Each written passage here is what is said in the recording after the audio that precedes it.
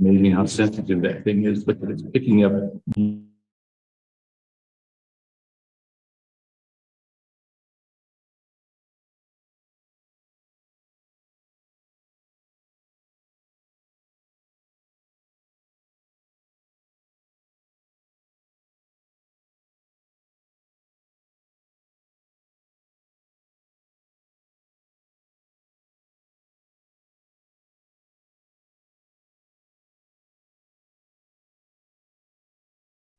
Before we had retired the lights on here, it was back.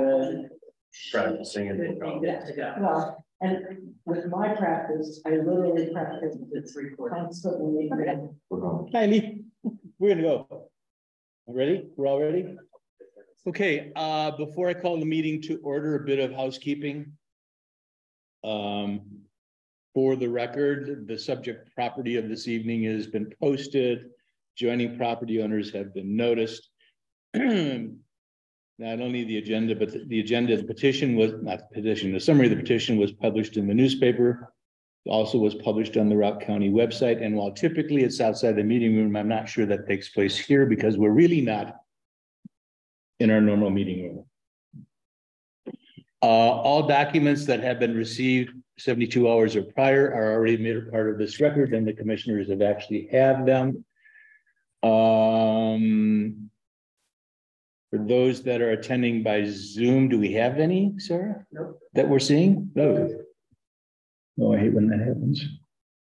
Whoops. No, okay. So maybe, and that we'll move on past that. Those that are attending here in person, obviously the petitioner and friend or someone. Son. Are here. There's a sign-up sheet, I'm assuming someplace around. It's right there. I got them to sign. You signed in? Okay, we're good. Okay. Well, with that, then I would like to call to order the July 20th meeting of the Routt County Planning Commission. Sarah, if you would be so kind. Hey, Steve Warnke. Yes. Brian Kelly. Yes. Andrew Benjamin. Here. Linda Miller. Here. Bill Norris. Here. Greg Yeager. Jim DeFrancia. Ben Martin. Here. Paul Weiss. I am. And Pete Wood. No Peter Coates. So for the record, we have a quorum. First order of business is public comment, and what in this instance is public comment is reserved for those individuals in attendance who wish to address the Planning Commission on something other than the petition tonight. Seeing none and hearing none, we'll move on to the next item on the agenda, which is approval of minutes from June 29th, 2023. I'm assuming everybody has had an opportunity to read the minutes. Are there any corrections, deletions, additions, or what have you? And if there are none, Chair will entertain a motion. Go ahead. Thank you, Linda. Brian, I'll second. Thank you, Brian. I'm assuming we're all in favor. So is anyone opposed? Hearing none, the motion is carried. The minutes are approved. Items for consideration. Before we start, for the benefit of the petitioner, kind of how we work this, not kind of, this is how we work it. We typically would ask the petitioner to address the commission and provide us a summary of what it is you would like to see or changing or the purpose of the petition. Thereafter, staff will follow up with comments that they have regarding and specific to the petition. After that, the commissioners will be available and will likely be asking questions of either you, the petitioner, or staff.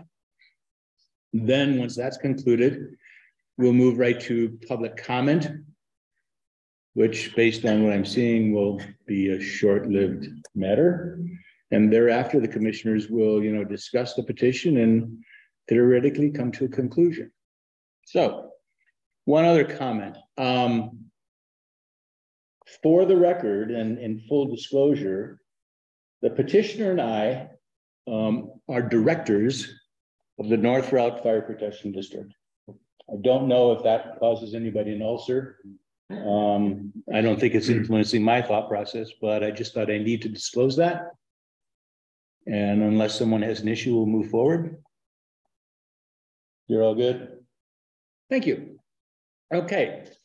Items for consideration. PL 20230044, Columbine Cabins, special use permit amendment. Todd, you are up. And you may sit exactly where you're at unless you want to walk around and talk to us that way. Thank you. I will give you a site plan or something if you want to look at it. There you go.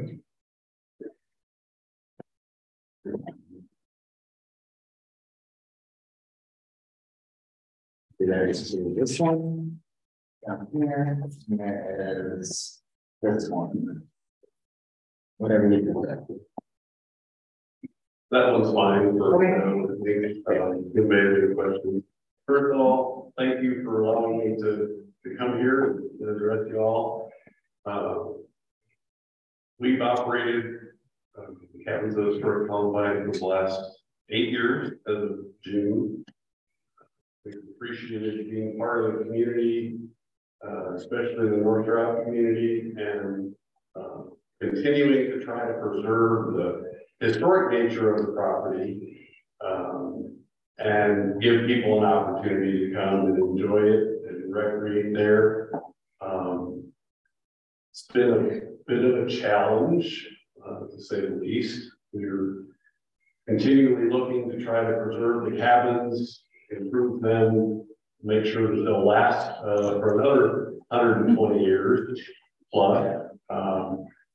And so one of the struggles we're facing is everything costs more. Doing all the work there costs more. The people cost more. So we were looking for other opportunities to add revenue streams in order to support the operation of the business. And Benjamin and I and my wife had discussed the idea that people are interested in recreating in various ways, some of them non-motorized. We looked at trying to add an option where people could rent, rent some side-by-sides and go out and explore North Route National Forest. And so that's what we're here to ask for. We looked at it and trying to do it in a way which minimizes the impact to the neighborhood. We first and foremost want to be good neighbors up there. We try to do everything in a way that doesn't impact others.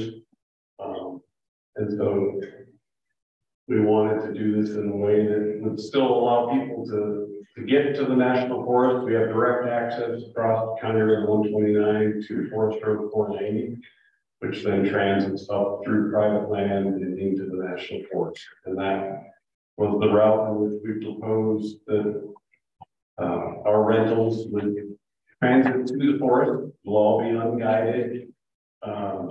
And when we put this together, I knew that I didn't want to sell myself short. If there was plenty of interest in doing this, we did ask for up to 8 machines. We currently own 2 machines, and if approved, that's what we would begin with, and then we would have to reevaluate as to whether or not it was cost effective to add additional machines. We are largely interested in reaching our guest population that's already coming and staying and providing them an opportunity to rent these machines. But we would also have it open such that if someone from the general public was interested, that we would be able to rent for them as well. All the rentals would be done out of the parking lot that is directly adjacent to County Road 129 and behind the general store. They would leave from that parking lot, transit across the road, and then go back and check it in. What else I'd say? We wanted to respect the private landowners along Forest Road 490, so we would require that our renters operate those machines at 15 miles an hour or less until they have passed through that private land, and then are in the national forest, so they can operate the machines at will. So that would be the out and the back end to the property. Here, more straightforward.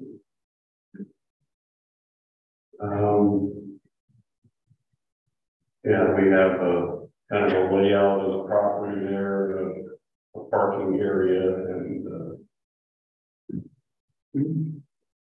so I think that addresses most of the topic. Okay, thank you. Any questions? Thank you. Michael, you want to do it? Sure, so. As Todd was saying, this is an SUP amendment for the UTV rentals. The Columbine, I'll try to gloss over this history a little bit. Columbine was originally a mining camp, and some of their buildings date all the way back to that period. There's an 11-acre town site, and over time, the mining went away, the cabins were constructed, and they were rentals and became a legal non-conforming use. The property is currently under an SUP, initially going back to 1994, that permitted the site as a recreational resort. And it has a water and wastewater system now, and then some more recent permits from 2018 to 2019 created a dining and tent area for special events. And so the proposed operation in this case is to add the existing use of UTVs for unguided rentals. As Todd noted, they'd be open to the public. It would be mostly cabin renters that would use them, but that wouldn't be a restriction one way or the other.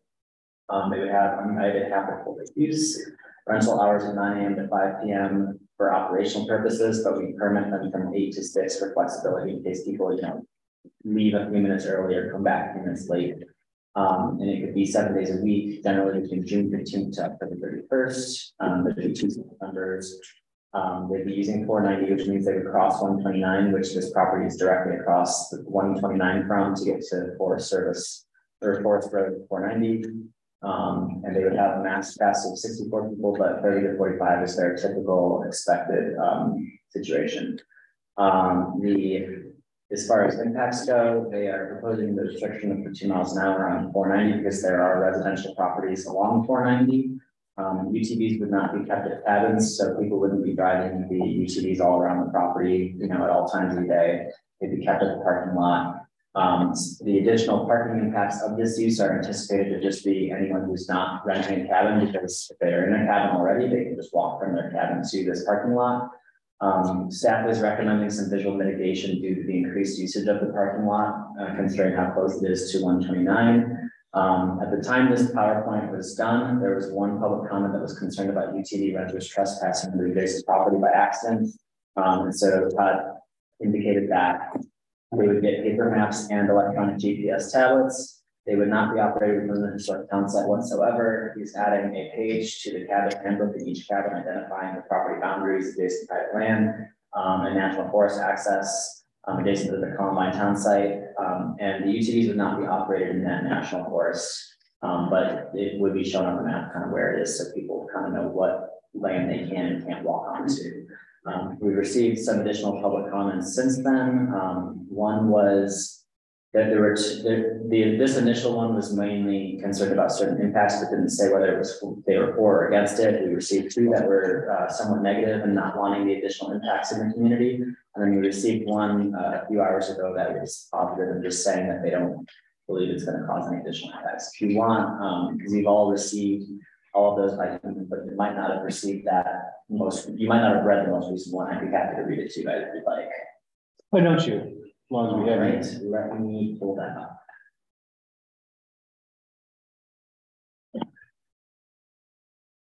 Did you say that there was one that was sort of relatively neutral that was? The initial one was asking just concerns about trespass and Okay. not otherwise saying that it was a problem per se. So that's, And did we see that one? yeah. I don't remember that one. I don't either. I might have sent it. We have an older mailing list, so I think it went to all the planning commission members. It might not have gone to you. Okay. So I can forward that. But this most recent one is Mr. Wardis and his wife Linda Wright. They own property directly adjacent and above the cabins and share a boundary line. And they said in regards to the cabins the side by sides that would access the National Forest via Forest Road 490, we wish to assure you we are not opposed to this addition to their special use permit. So one comment in support. Let's see that.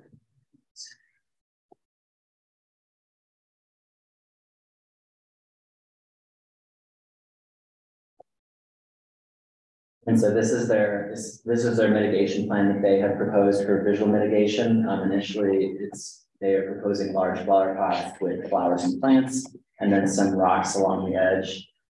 Here's some site photos that show the area. So this is looking across 129 Forest Service Road 490 is across the street there. And so they'd be coming right in front of the current general store. This is looking south from the parking lot.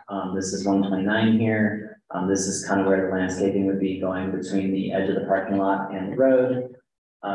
This is looking from the road to the parking lot. And so this parking lot already exists, and it actually was noted in the staff report from 2019 for their most recent expansion. At one time, they had kind of difficulties with parking for larger events, and because of this parking lot, they now have plenty of parking. So the additional 8 UTVs and potential additional parked cars are not necessarily considered a big issue. And then you can see the town site from the parking lot here. So that is about all I have for you guys as far as the presentation. Do you guys have any questions for me? Sure. Forest Service did not respond. I did not get any comments from them. Would they? Would they normally? We receive comments from them a lot of the time. Yep. And what about CPW?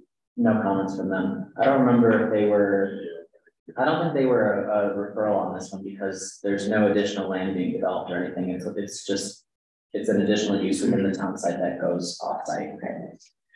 490 only goes, in essence, due east around the Beaver Basin. There's no spur going north up towards,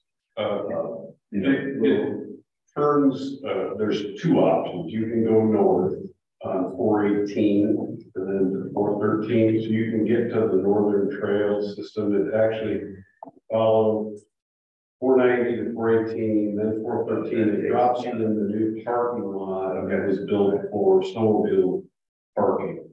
So they have an option to go that direction. You can go continue around the backside of Hans Peak, which drops you into Beaver Basin. Or you can drop into the back of Hans Peak Village via 410. So they can access everything to the east and north. Okay. What's your experience been, Todd, in terms of your guests paying attention to the rules? I mean, in general. Yeah, I'm not, it's not a trick question. I'm just kind of I mean, curious. it's, we're fairly rule oriented. I've often said I could make a sign for everything. But I think in general, people are respectful of, the rules that we provide. Obviously, this is a new area of experience in renting other types of equipment, but there's a substantial waiver that they have to read and agree to and sign and part of it.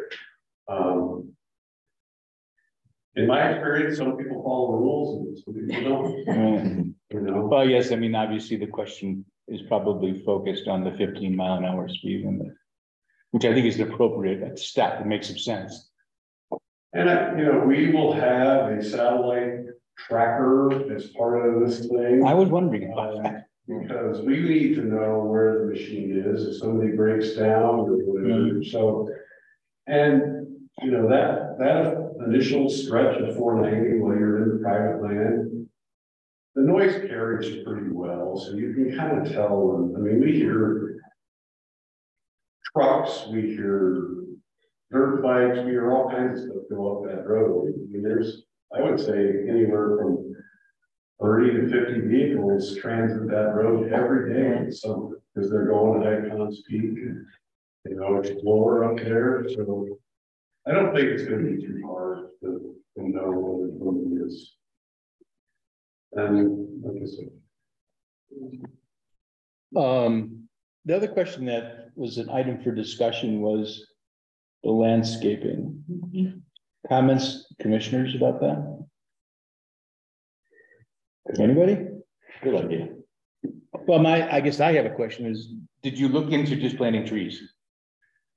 Because I think initially that's what was opposed, if I recall. Yeah, an earlier document does have, proposed rock structure and interspersed with shrubs and aspen trees, but this is the official, landscaping plan as submitted as a separate document. Right.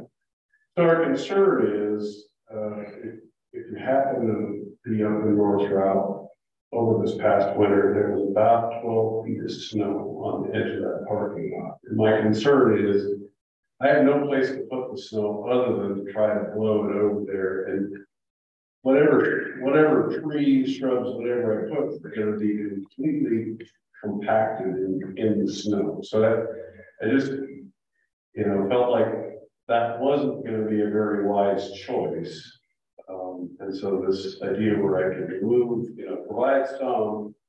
And the other part, I guess, in my view, is there's a bit of a marketing, visual from the road that people have the ability to see that there's something going on there other than just park cars. But I don't want to put trees into the point that no one can see the parking lot either. I guess would be my personal. It's kind of like subtle signage Exactly. is what I'm hearing. I think in general, that space can be difficult for trees to really take hold and survive over time. I'm not debating, I'm just kind of curious. And I think he is right. Well, you probably don't want to gauge. You don't want to gauge it totally on this year, because I think this year was somewhat of an exception, but by the same token, if that's where you push it, that's where you push it. Yeah. Yeah, there's really, it's between the plowed edge of the road and the edge of that parking lot. We try to keep that parking lot completely open in the wintertime. There's plenty of people that come up and use that parking lot to ski. I have people that bring little trails. I need to try to keep it as open as I can. Who else is renting side by sides? Is the Roadhouse or? See what Lake Outpost. They have 3 machines, and they're, as far as I understand, they're only rental operation is guided. They have the permit with the Forest Service, and they're only guiding. Colorado Sled Rentals, I believe, does unguided. I think they possibly give their renters a trailer, and then they trailer them, and so they would trailer them up to the parking lot. They do that. And then I don't know where Thunderstruck is. I guess we're supposed to know where Thunderstruck is somehow. Or at least staff is supposed to know where they're at. We shouldn't compare. Okay, we're not gonna go there. Yeah, that's it. How challenging was the insurance? How challenging is or was the insurance component? Have y'all delved into that? Yes, I just renewed our policy, and we have discussed it with them, and it wasn't over. It does cost.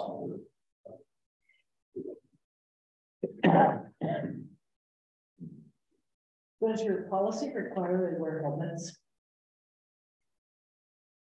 I don't think the policy requires it. We are going to require it. Yeah, in the waiver, it requires them to, it doesn't require them to wear a helmet, but it says you wear a helmet the whole time. It's not something that's signed for, we add it as a signature, but it's under there of the time.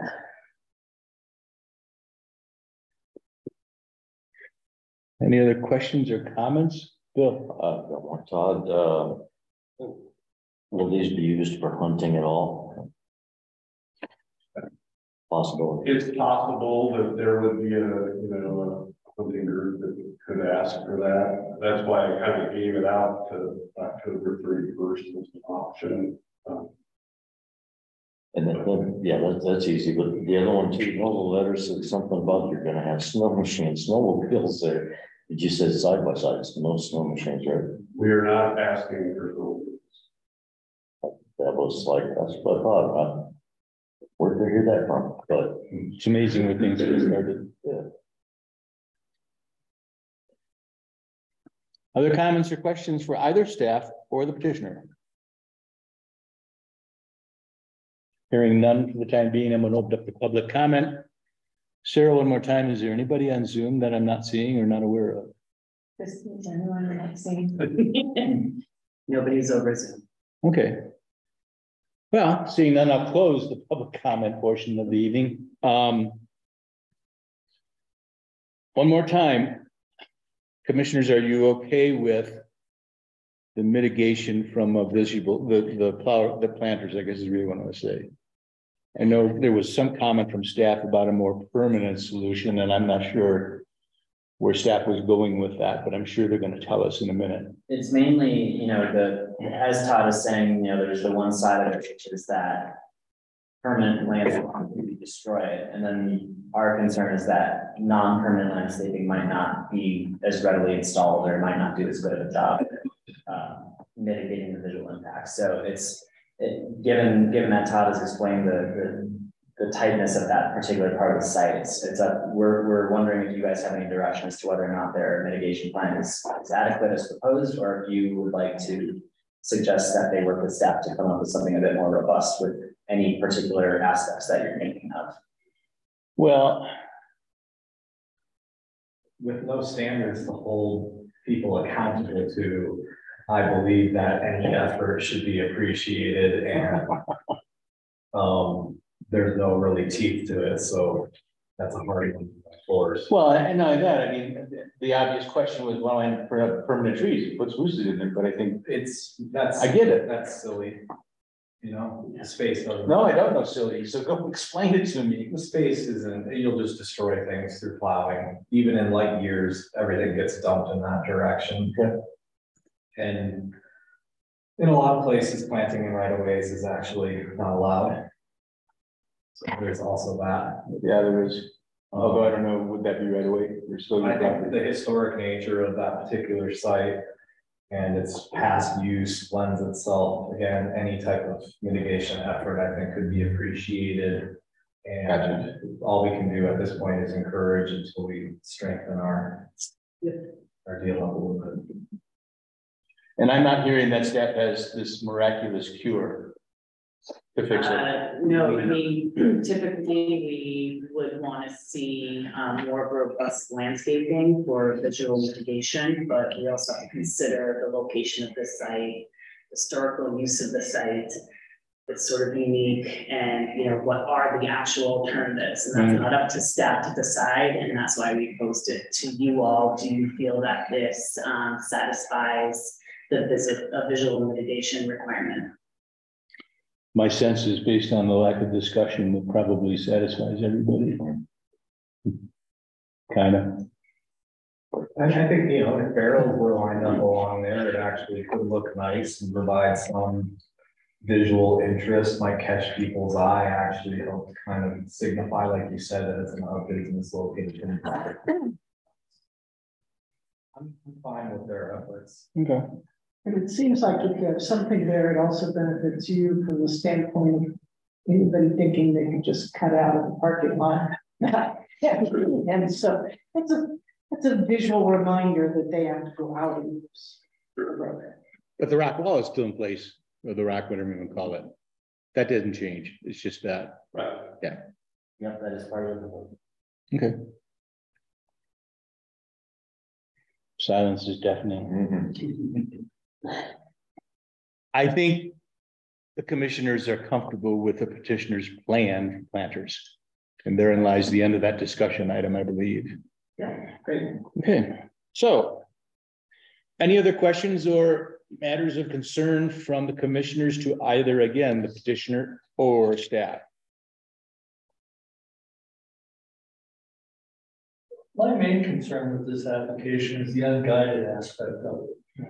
You just can't control people, and I know you have the best of intentions, but I read both the letters and heard the third one today, but it's just, you're gonna have a certain number of people that you can put whatever you want on paper, but they're, like you just said earlier, they're gonna do what they're gonna do at some point. And I'd be a lot more comfortable with this application if they were guided as opposed to unguided. So that's my personal reaction to it. And I just get the feeling from weeks ago with the feedback we got from Hans Peak, which was a different situation entirely, that the permanent residents of North Route are feeling a little bit put on by the operations up there. The people that move there for peace and tranquility or whatever they move there for, that all the machines up there that are running around interfere with that living experience of the permanent residents. So that's my concern. I don't know how you mitigate it other than to have guided deals so people don't do whatever they may feel like doing on that particular day. I think the 15-mile-an-hour program is a good thought. I have, quite honestly, little faith that they'll pay a lot of attention to it as before. So that's my reaction to just watching people in general. I think the only issue that, and you make a case for that and it makes some sense, but I guess, problem that I always have is why do you penalize an operator in the balance of the world has the right to rent a machine or own a machine and go up there and do what they want to do on an unguided basis all day long. Absolutely. And I just don't, how do you fix that? Other than my response to that would be people that tend to own their own machines have typically had more experience with on a whole, somebody might leave a machine at home. I get that. And I own an ATV. But in any event, as opposed to someone that may use one less frequently, would probably be your main offender. It's personal opinion. Most people that, and some observation, most people that have used it for a while tend to get the rules of the road. It is, because they've used them, whether it's a snowmobile or an ATV.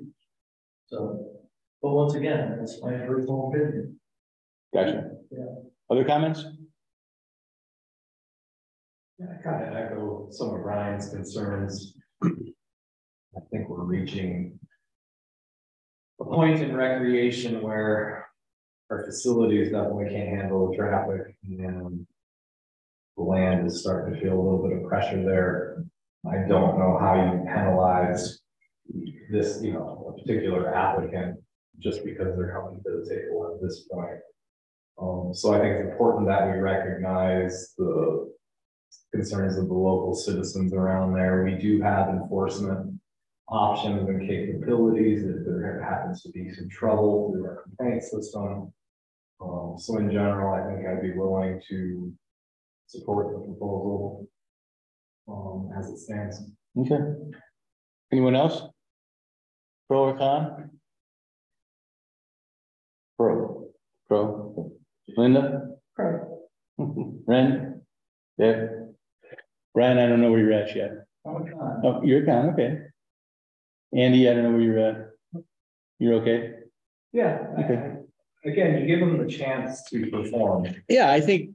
Any complaints will go back to. They'll come back with us. Yeah.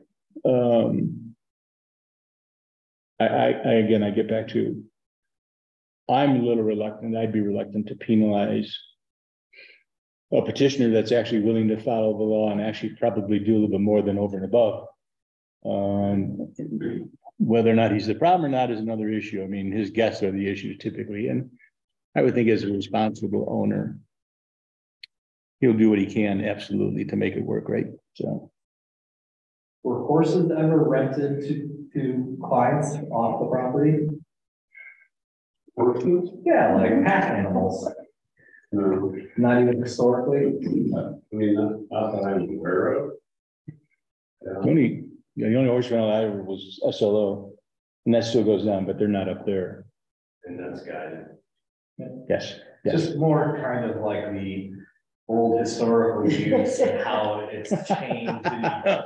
Yeah, they got engines now. How they have it. Horsepower. Mules. Little mules. Okay.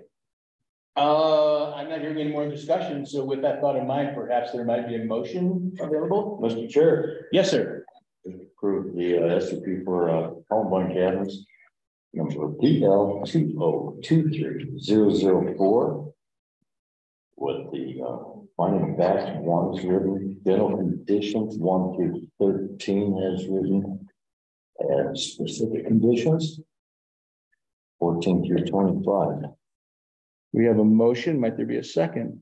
Second. Thank you, Paul. We have a motion and a second. Any discussion on the motion as presented? Then hearing none, all those in favor of recommending approving special use permit PL 2023-0044 application, I meant to say, please signify by saying yes. Yes. Opposed, say no. Chair votes yes, motion is carried. Your next stop, I think, is Board of County Commissioners on the 1st of August. Thank you very much. Thank you, sir. Good luck to you.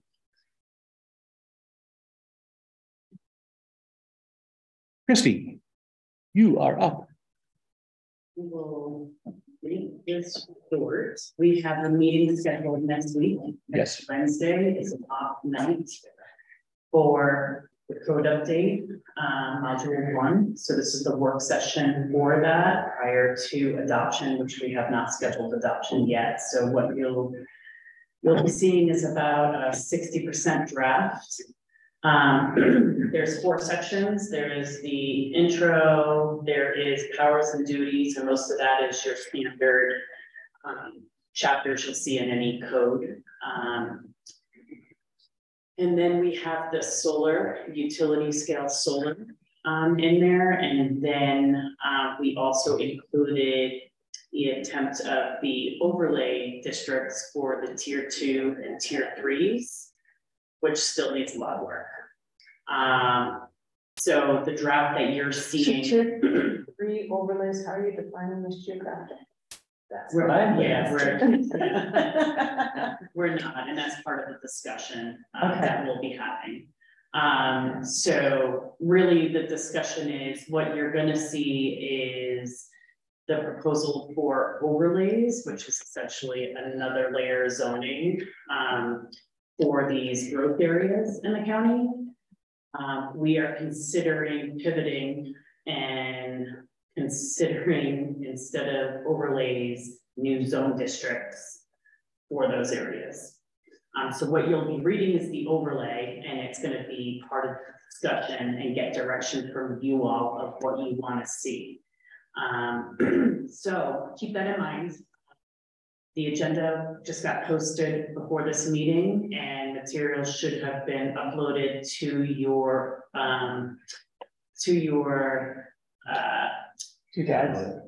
doodads, and if not, then it will be done in the morning. I'm not sure if they were able to do that in time before the meeting.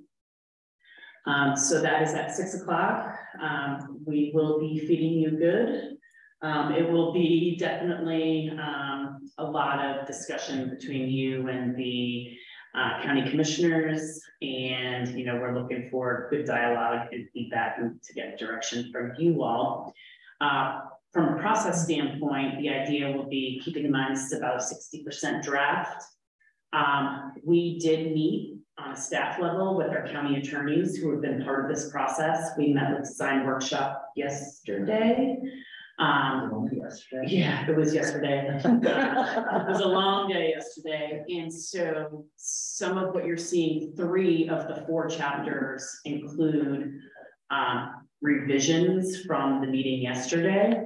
The overlays do not include our discussions, basically what I just informed you all of, because we wouldn't have had time to have that ready for the discussions. We wanted to at least have something for you to digest and then have that conversation when you read it.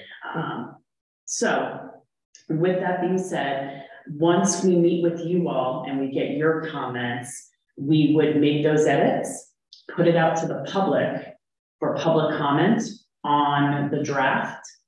And then we would take those public comments and we would make, I don't expect many public comments, more so I would expect comments from our involved interested agencies like CPW as an example.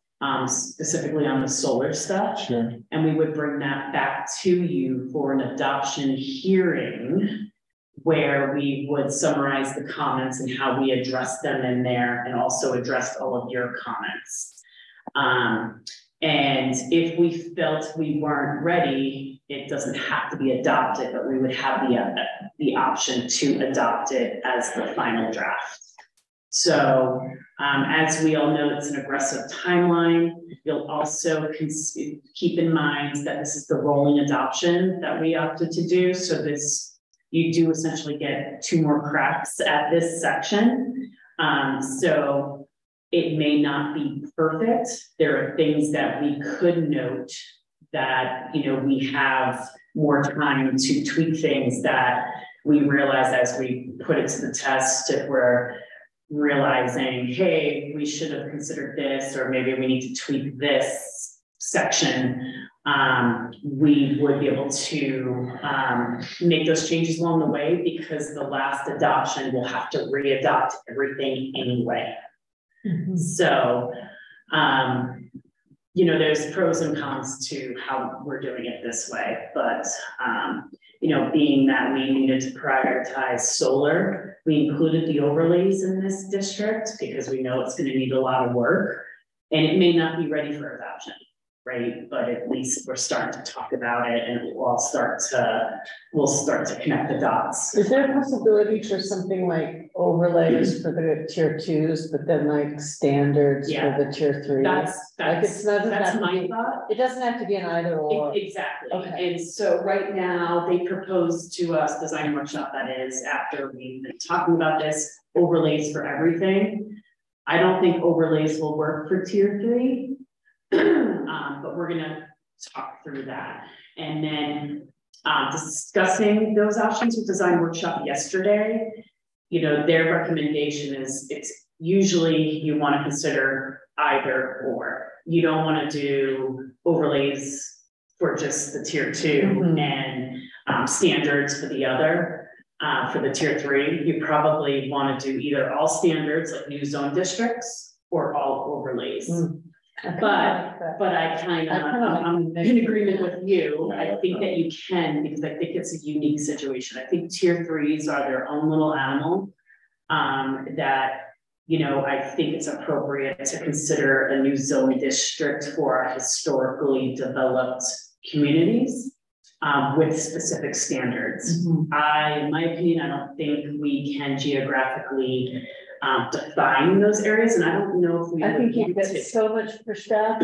I think you would want to have that flexibility and discretion, that if there was a good application that came before you, say right next to the Clark store, for example, or maybe up the road a little bit one way or the other, but it may not be what you would consider Clark, but if it met the criteria, which in a tier 3, it's supposed to be a small scale development that supports the community.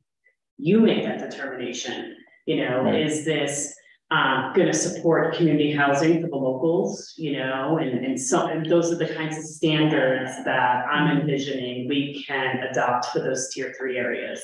So, but if you try to do an overlay, the standards are still there anyway. I mean, yeah, but an overlay implies a geographic boundary that is going to be hard to define around something like Clark. Overlays are spot zoning.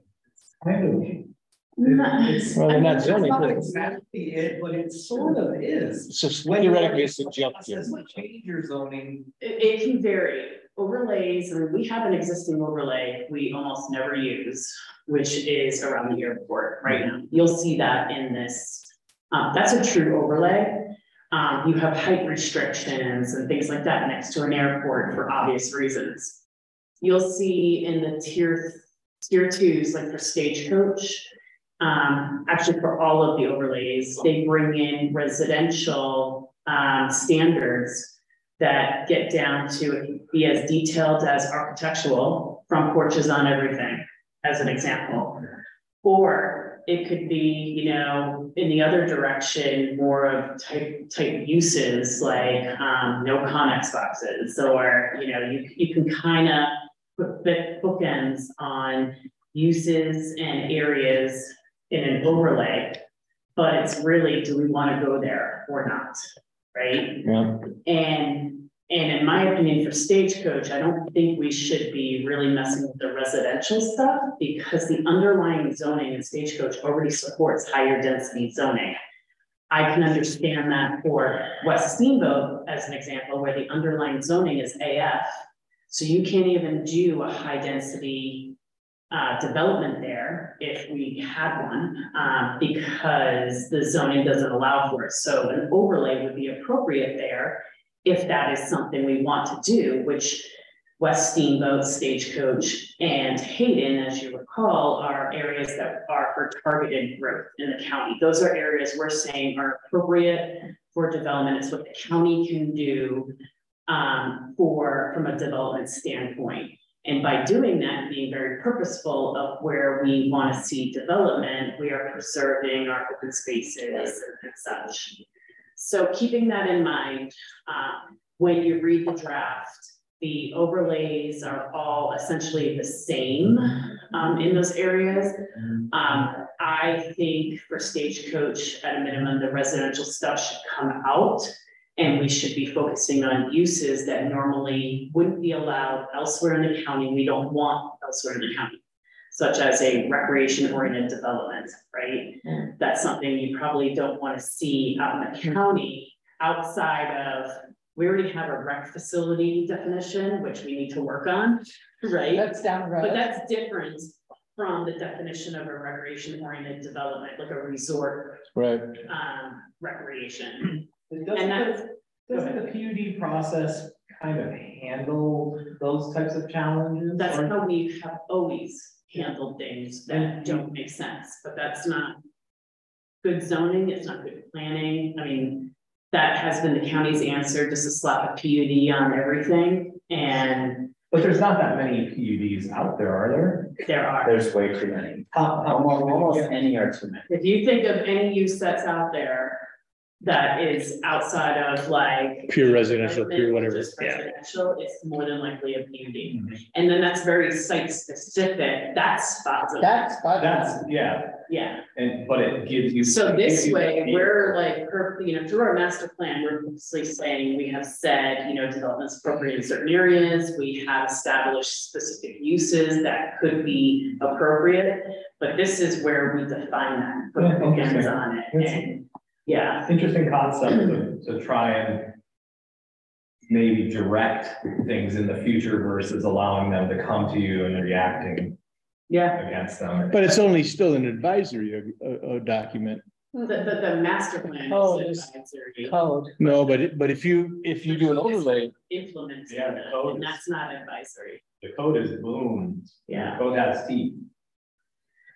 But an overlay isn't code in my head. No, it's like, it's kind of like a layer of zoning over a zone, so it's got a dimensional component to it, but it's like if you were to click on a parcel, are you just clicking on the zone below it, or is there another layer that you're also clicking on? If That that's makes the case, exceptions to that zone, if you will. and so in a lot of cases, like for example, historic, like large cities that are historic might have historic overlays in certain areas where they tell you what materials you can use to like reside your house and whatnot. And so like That's like typically what you would see like for a historic district, that would be an overlay. and that can be, and if you think about how that gets applied, obviously we might not have anything like that in terms of standards, but the operation of it is what's in question. And so in Stagecoach, for example, we might want a particular look and feel, or maybe we want certain uses that we don't otherwise allow generally. Mixed So uses, which we. Like live work units or Yeah, something like yeah. that. Like, if you were to see I see. commercial on the bottom and residential on top, those are uses we're probably not going to see out there in the county elsewhere, but maybe it's appropriate in our tiered areas. Interesting. Those are just some examples. So when you read it, it will make sense. The memo will explain it. And then as you read through it, there's purpose statements for each section of what we're trying to accomplish. And then everything you read after that, like performance standards, are how we are proposing to get there. Okay. So So you don't intend to define these overlays definitively. We do for the tier 2 areas, they are defined, and you'll see that in there geographically, they're defined of what those areas are. The tier 3 are not. And we deliberately did that in the master plan initially. We were being purposeful about that to allow that flexibility, right? Because those areas, you know, we may or may not agree, like what is Clark? Right? I mean, so that's just, I think, the best example of why we didn't do a geographic boundary around tier 3. So when you read the language and the definition for tier 3, it does make sense. And I think it could be done through standards and allow uses in those areas. So you'll just say like Clark, use that general. Yeah. And then it would be up to the, Like, put it this way, like, as of right now, it's kind of a good, bad example, but so Toponis is a tier 3, right? But there's really nothing in Toponis, right? Except where there's infrastructure, but it used to be a historic, it was booming back in the day, right? And we have the gas station that was there, and we had a really hard time. This is a great example of where we were kind of stuck.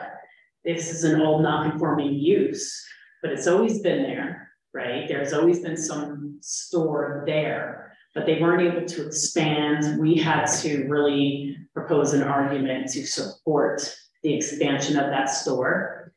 But if somebody new came in and wanted to build a store in Toponis, say that wasn't there, our master plan, our old master plan, did not support a store from being there. Our regulations, there was no way to process it because it's all zoned AF.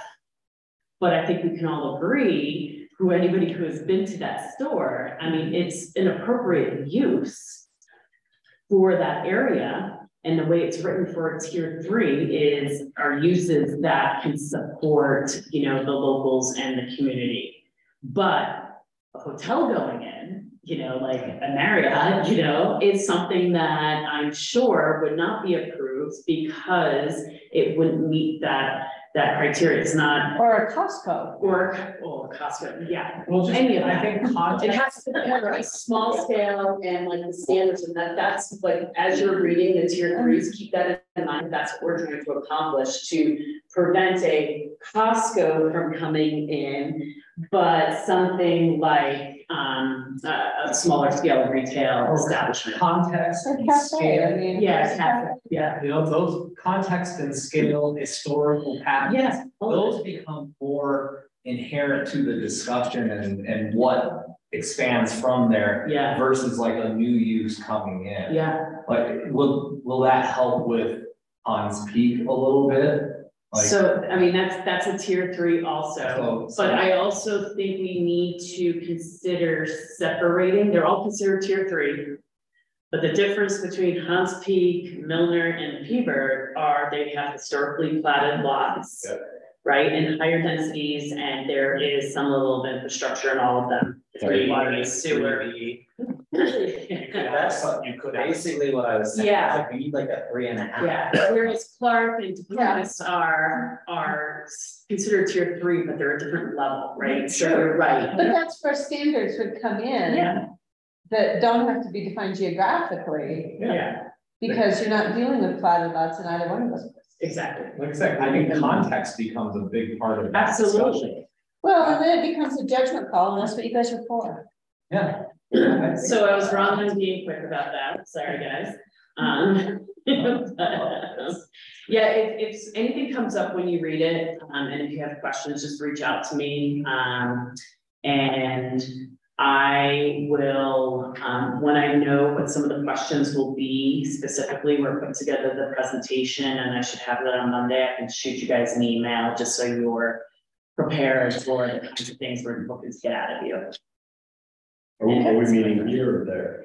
We're gonna be all sharing elbows in Here. here. So that room was supposed to be ready, and it ain't ready. However, I don't know if anybody has walked by, but there is a 96-inch TV that is gonna go on the wall. Nice.